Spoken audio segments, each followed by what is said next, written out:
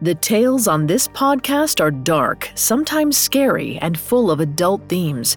As a warning, the original story of Death of the Seven Dwarfs features violence, murder, kidnapping, discussions of sexual assault, and use of the term dwarf. Please exercise caution for children under 13.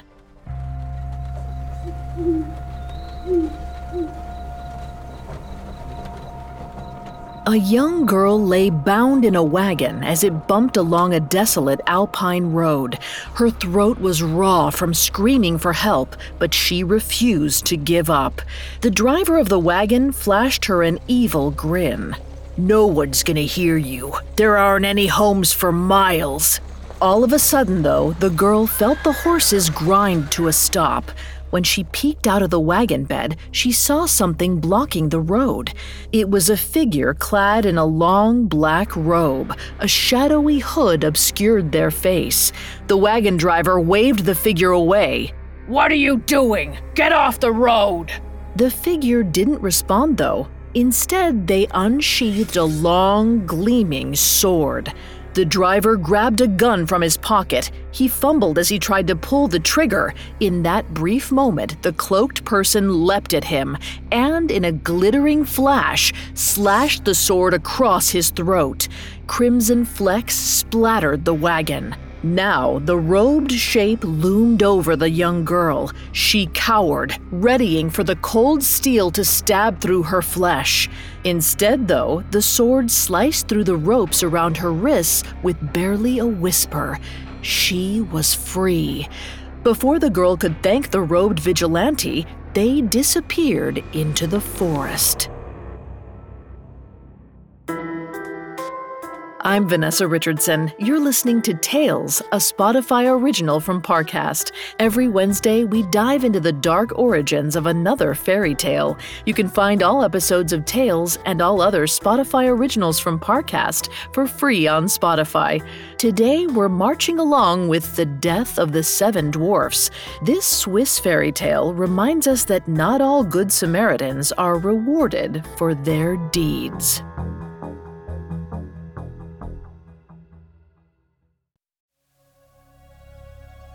Today, we use the term dwarf specifically to describe a medical or genetic condition. Outside of that context, it's considered offensive, so we'll be avoiding the term throughout this episode. But in 1856, when Ernst Ludwig Roholtz published The Death of the Seven Dwarfs in his collection, the word was commonly used to describe a few types of mythical creatures. For example, those in Jacob and Wilhelm Grimm's beloved story, Little Snow White. Death of the Seven Dwarfs was clearly inspired by that classic tale, except it doesn't have the same happy ending. Instead, this tale has its own spin on the story and gives the seven men a dark and tragic end. Louise raced up a cobblestone path to a convent just outside of town. A sign posted out front said they accepted all women, and she was in desperate need of a place to stay. She glanced behind her, praying that her husband Charles wasn't still chasing her. As she pounded on the heavy wooden door, she could hear the gentle harmony of hymns coming from inside. After a few moments, the door opened. Louise was greeted by an older nun with a freshly pressed robe and white habit. When the woman saw Louise, her eyes shifted from mild annoyance to alarm. "Who did this to you?" she asked. Louise suddenly realized how she must look. She glanced at her reflection in a nearby window. Her left eye and cheek were as purple as a fresh plum. She'd never admitted to anyone that Charles hit her, and she wasn't about to start now. "I fell," she said instead. The old woman placed her hand on Louise's shoulder. "Don't worry, he can't get you here," she said. "You'll be safe." Louise nodded thankfully and collapsed in the nun's arms. After Louise recovered her strength, the nun introduced herself as Mother Margaret, the head of the convent. She helped Louise to her feet and gave her a tour of the modest compound. Mother Margaret explained that the property had been a sheep farm. A devout farmer left it to the church, and over the years, the nuns had added more buildings. There was a small chapel with simple wooden pews and hand-painted portraits of saints. In the main building, there were beds and a large kitchen where the women prepared meals together. At the end of the tour, Mother Margaret turned to Louise. "You are welcome to stay for as long as you want. We ask for only one thing in exchange: discipline." Louise nodded excitedly. She didn't care what she needed to do. Anything was better than life with her abusive husband. Over the next few days, Louise learned more about the nuns' way of life. Every morning, they rose at dawn for silent prayers and ablutions. After cleansing themselves of impure thoughts, the women turned to preparing the day's meals. Every day it was the same food, a simple stew of carrots, onions, and other vegetables that grew on the farm. Once the food was made, there was cleaning, gardening, and, of course, more prayers. When the women weren't praying, they maintained a strict vow of silence. At first, Louise didn't mind the exhausting work and rules. Quietly cooking stew and scrubbing were a relief after life with her husband. What she didn't count on, however, were the punishments. If she missed prayers, she was made to stand in the corner with her arms outstretched for hours. If she missed a spot while cleaning, she had to crawl on her hands and knees for the rest of the day. And if she mistakenly spoke a word outside of prayers, Mother Margaret hit her with a switch from a young pine bough. After one particularly brutal beating, Louise realized that she might have escaped her husband's tyranny, but she simply traded it for another, that of Mother Margaret. It was then that Louise made up her mind. She had to do something. That night, Louise waited for the nuns to fall asleep. She listened for their breathing. First it slowed, then lulled into light snores. When she was confident they were all in deep slumber, she slipped out of her bed. She folded her wool blanket and stuffed it under her arm. She knew she might need it to survive in the cold alpine environment. She would likely be on the run for a few days, looking for a nice family that would take her in. She could do chores for them, care for the kids, cook and clean, in exchange for a roof over her head. Anything would be better than her life with Charles or life here in the convent.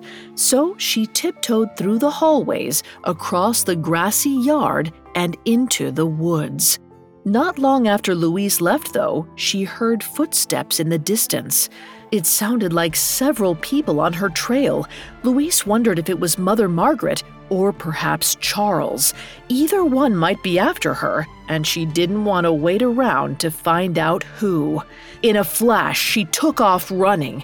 If her pursuers were this close, it was only a matter of time until they caught her.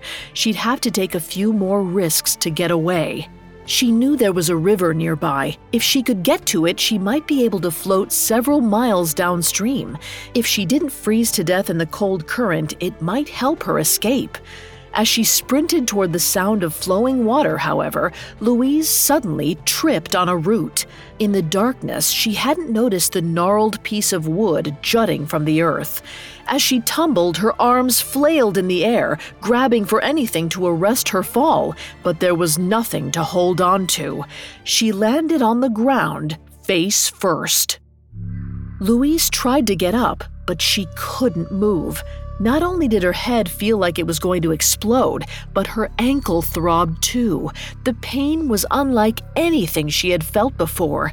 Her vision narrowed to a dot in front of her eyes, and she felt herself losing consciousness. Even worse, the footsteps were almost upon her. Louise wondered what would be worse, dying here in the forest or living to face her punishment at the convent. Her heart raced as bodies surrounded her from the shadows. Except she realized it might not be Mother Margaret. It sounded more like men. Perhaps it was her husband who had found her. Louise tried to will herself to stay awake, to confront whoever it was, but it was no use. After a moment, she lost consciousness.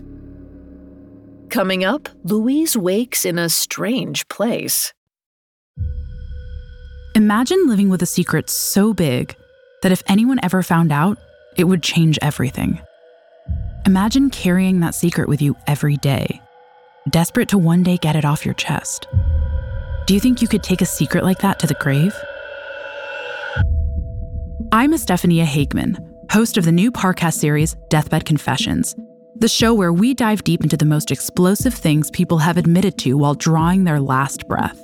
From murder, fake identities, heists, illicit affairs, and even top government secrets. This season on Deathbed Confessions, we investigate cases like Frank Thorogood, the construction worker who claimed that the drowning of Rolling Stones founder Brian Jones was no accident.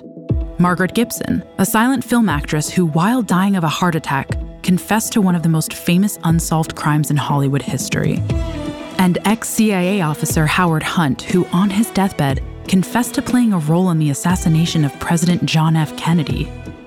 Deathbed Confessions is a Spotify original from Parcast, airing episodes weekly starting July 21st. Follow and listen to Deathbed Confessions for free on Spotify.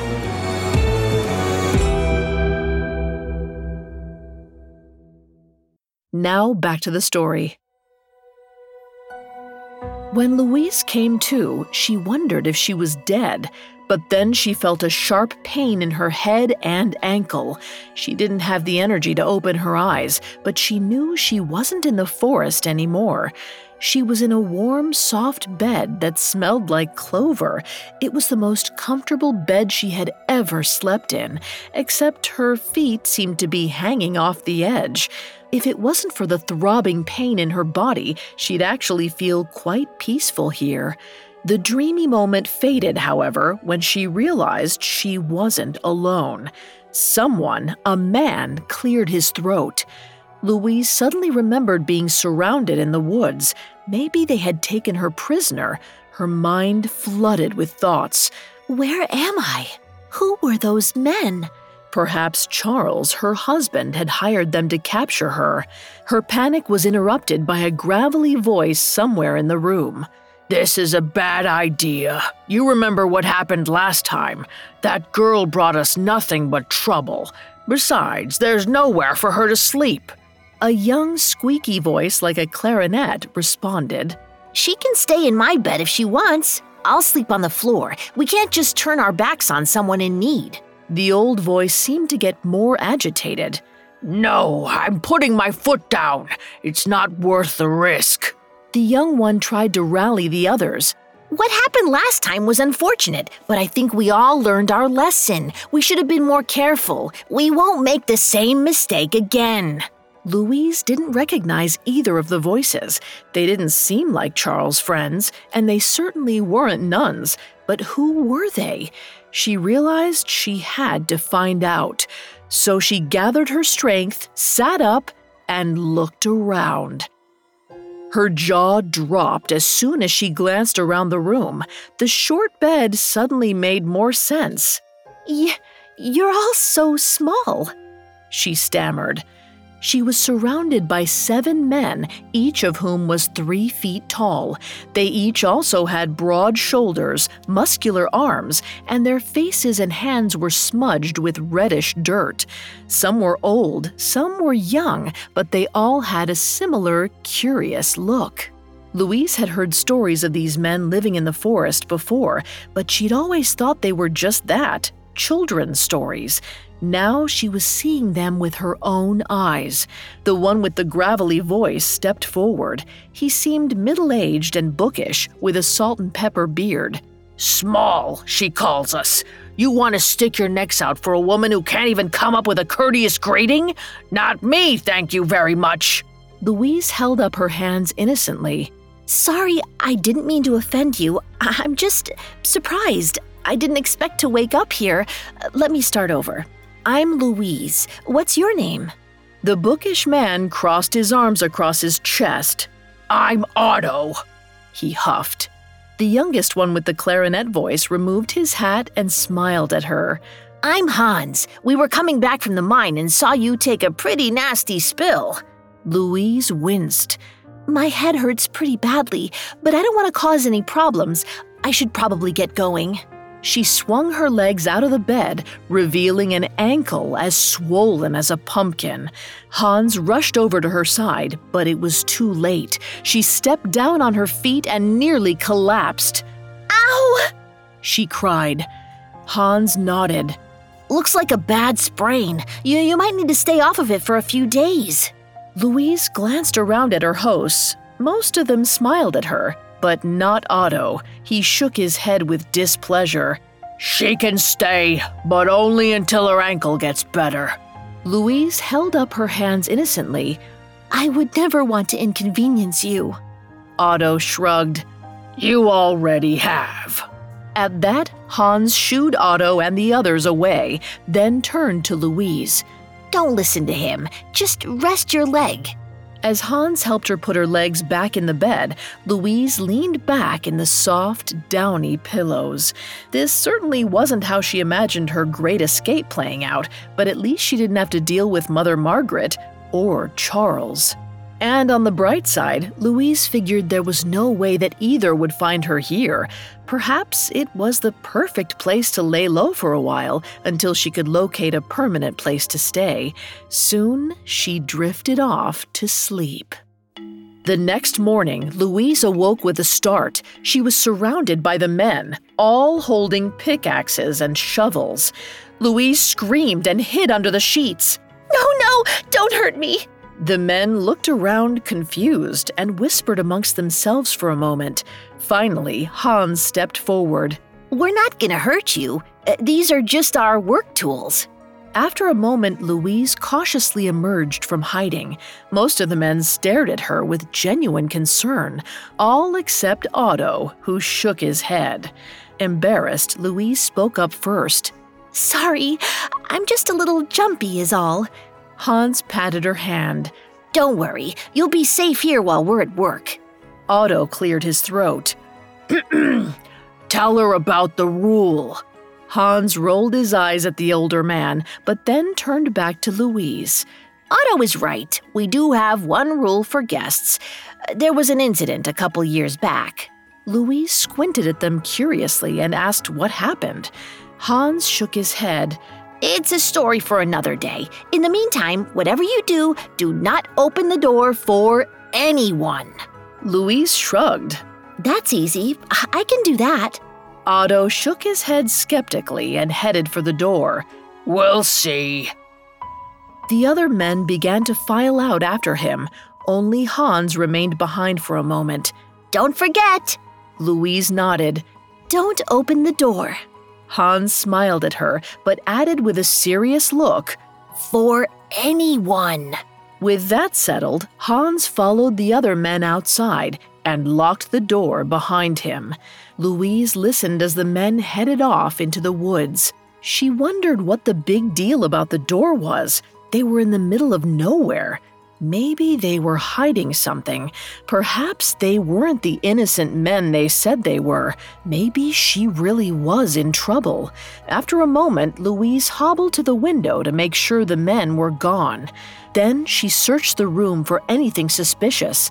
First, she checked the 7 beds. They were all kept neat and tidy, with sheets perfectly folded at the corners of the mattresses. After that, she checked the kitchen. It, too, was spotless.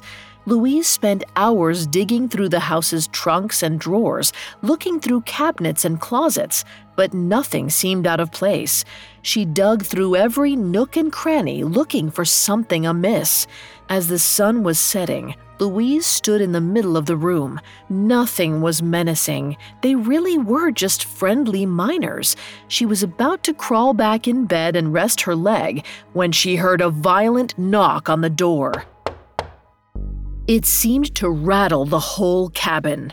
Louise wondered if it was the men back from work, so she limped over to a window and peeked outside. She couldn't believe her eyes. It was Mother Margaret. The nun's face seemed panicked as she snooped around the house, looking in the windows. Louise, are you in there? She yelled. Louise was so surprised she forgot what Hans had said about opening the door. She hobbled over to the entry and swung the door open. Yes, Mother Margaret, I'm here. she said with a guilty look on her face. Mother Margaret's eyes grew wide. Are you okay? Did someone kidnap you? Louise shook her head, confused. Kidnap? No, I'm fine. Mother Margaret gestured to Louise's ankle and bandaged head. Is someone hurting you in there? Louise grinned, realizing how it looked. No, you don't understand. I fell and hurt myself.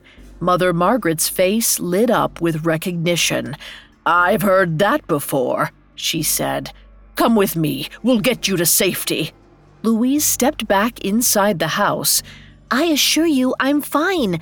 Besides, I just realized they said I'm not supposed to open the door. A look of shock washed over Mother Margaret's face. They? How many are there? Louise realized this was getting blown out of proportion. Please, Mother Margaret, you need to go before they get home. This is all just a misunderstanding. At that, Mother Margaret craned her head inside the door and looked around. 7 beds? She stammered. She could barely get the words out of her mouth. I see what's happening.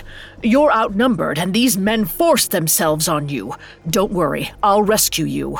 Mother Margaret grabbed Louise by the arm and tried to drag her out the door. Louise resisted with all of her strength, but in the process, she stepped down hard with her injured ankle. Ah! She yelled, and she crumpled to the ground in pain. Mother Margaret didn't stop, though. She dragged Louise across the threshold and out into the yard. You're coming with me, young lady, she said. But suddenly, the nun stopped in her tracks. She looked around to see 7 men wielding pickaxes, shovels, and other mining implements. Hans stepped forward and raised his axe above his head. Take your hands off her, he said, or we'll chop off your head. Coming up, a massacre in the forest. Now back to the story. Louise lay on the ground outside the home of the 7 men who had taken her in.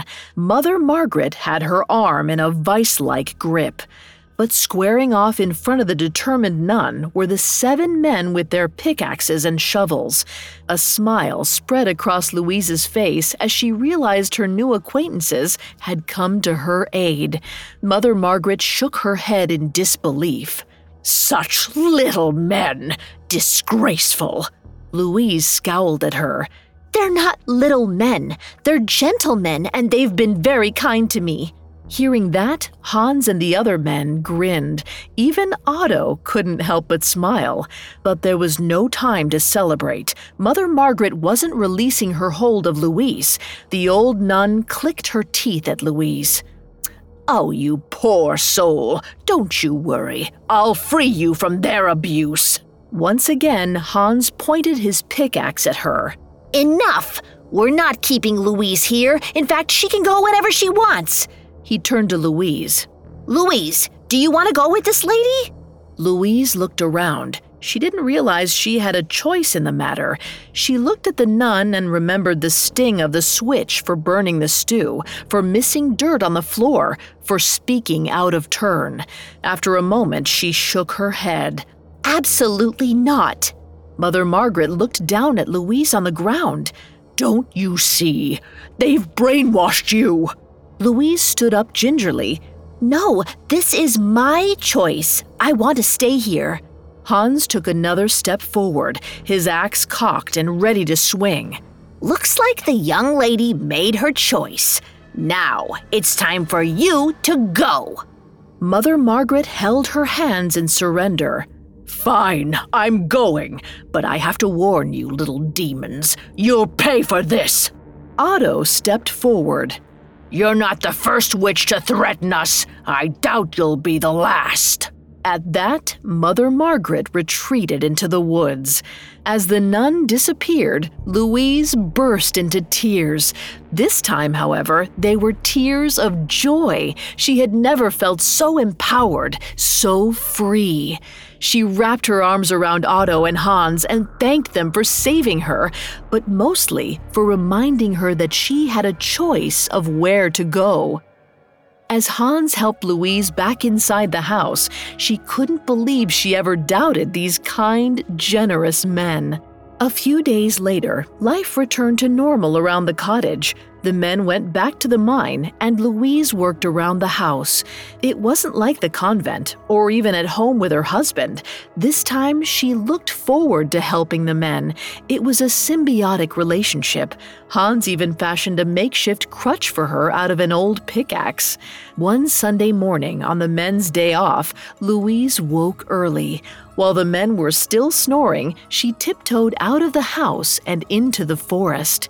After all they had done for her, she wanted to make them something special, so she decided to bake a rhubarb pie. While they slept, she planned to pick fresh rhubarb and surprise them when they woke. When Louise had all the ingredients in her basket, she started the trek back to the cottage. She looked forward to the smell of baking pie and to the happy faces of her hosts. But as she neared home, she noticed something peculiar on the horizon. Black clouds of smoke billowed into the air. Louise knew it wasn't ordinary smoke from a fireplace. There was something sinister about it. She hobbled as fast as she could with her makeshift crutch.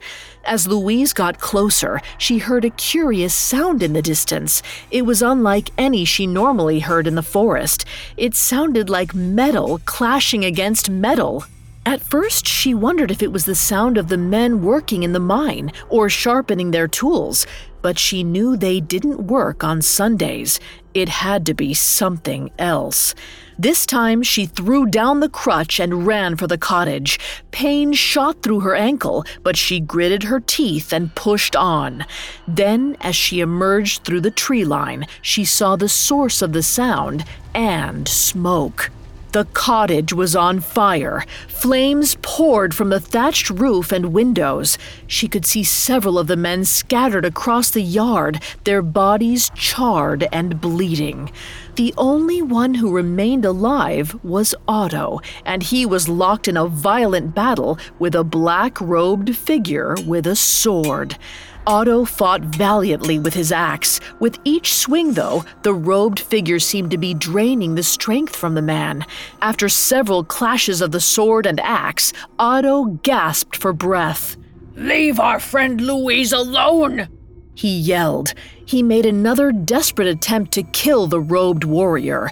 Louise couldn't believe her ears. After everything that had happened, Otto was defending her. As she limped toward the house, she held up her hands. "I don't know who sent you, but leave him alone. He's my friend." The robed assassin was distracted by the sound of her voice and spun toward her. It was all the diversion Otto needed. He swung the pickaxe upward and lodged it in the robed figure's side. At that, the assassin groaned and swung back around to Otto, slicing off his head. As Otto collapsed next to the other burned men, Louise burst into tears. "No!" she cried. But that only seemed to anger the assassin, who turned to the young woman. Louise realized she was next. She braced herself for the attack, but suddenly the assassin dropped their sword and stumbled to the ground. At first, Louise didn't know what to do. Should she dash into the forest, run for help?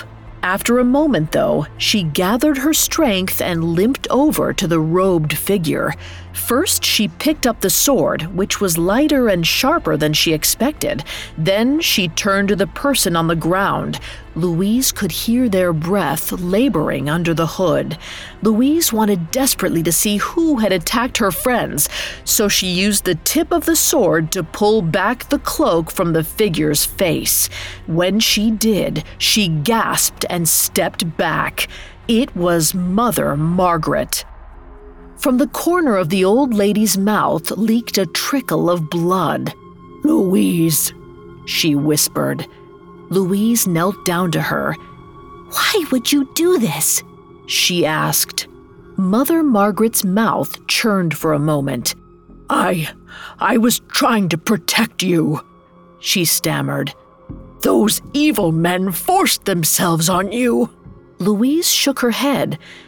They weren't evil. They were kind and generous. They saved me. They saved me from you. They gave me freedom." Mother Margaret's face went pale as Louise's words sank in. "No, that's not it at all. I was like you. My husband hit me over and over. I vowed never to let that happen again. I hunt down evil men. I want to protect all women from harm." Louise pounded the ground in disbelief. "Then why are you so mean to us?" A single tear squeezed from Mother Margaret's left eye and trickled down her cheek. "I'm sorry. I thought it was for your own good. Discipline was the only way to keep us safe. Perhaps I was wrong. I'm sorry, Louise. I failed you. I failed the others." Suddenly, Mother Margaret's body went limp. Her eyes stared blankly into the sky. Louise hugged the woman's chest and cried. She could never forgive her for what she had done to Hans, Otto, and the others, but Mother Margaret thought she was doing the right thing, which just made the tragedy all the worse. That's when Louise decided she couldn't let it all be in vain. After digging 8 shallow graves, Louise removed Mother Margaret's robe and rolled the bodies into the ditches. She covered them with dirt and placed flowers on top. Afterward, she wrapped herself in the robe, making sure to carefully cover her face.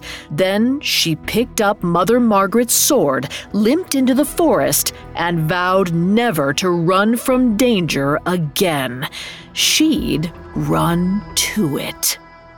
Even though The Death of the Seven Dwarfs is a variation of Jacob and Wilhelm Grimm's classic Little Snow White, it's not just a retelling of the same old storyline. In a way, the version Ernst Rochholz published was an early example of a sequel. The version Rochholz wrote down in his collection took a classic and gave it an overhaul. It added hints of sex and violence. In addition to racier content, the title was changed. Instead of an innocent headline like Little Snow White, it went straight for the jugular with The Death of the Seven Dwarfs. And of course, this version followed one of the most important rules of a sequel, the classic bit of writing advice: don't be afraid to kill your darlings. Thanks for listening to Tales. We'll be back next Wednesday with a new and exciting story. You can find more episodes of Tales and all other Spotify originals from Parcast for free exclusively on Spotify. Join me next week for another dark and surprising fairy tale.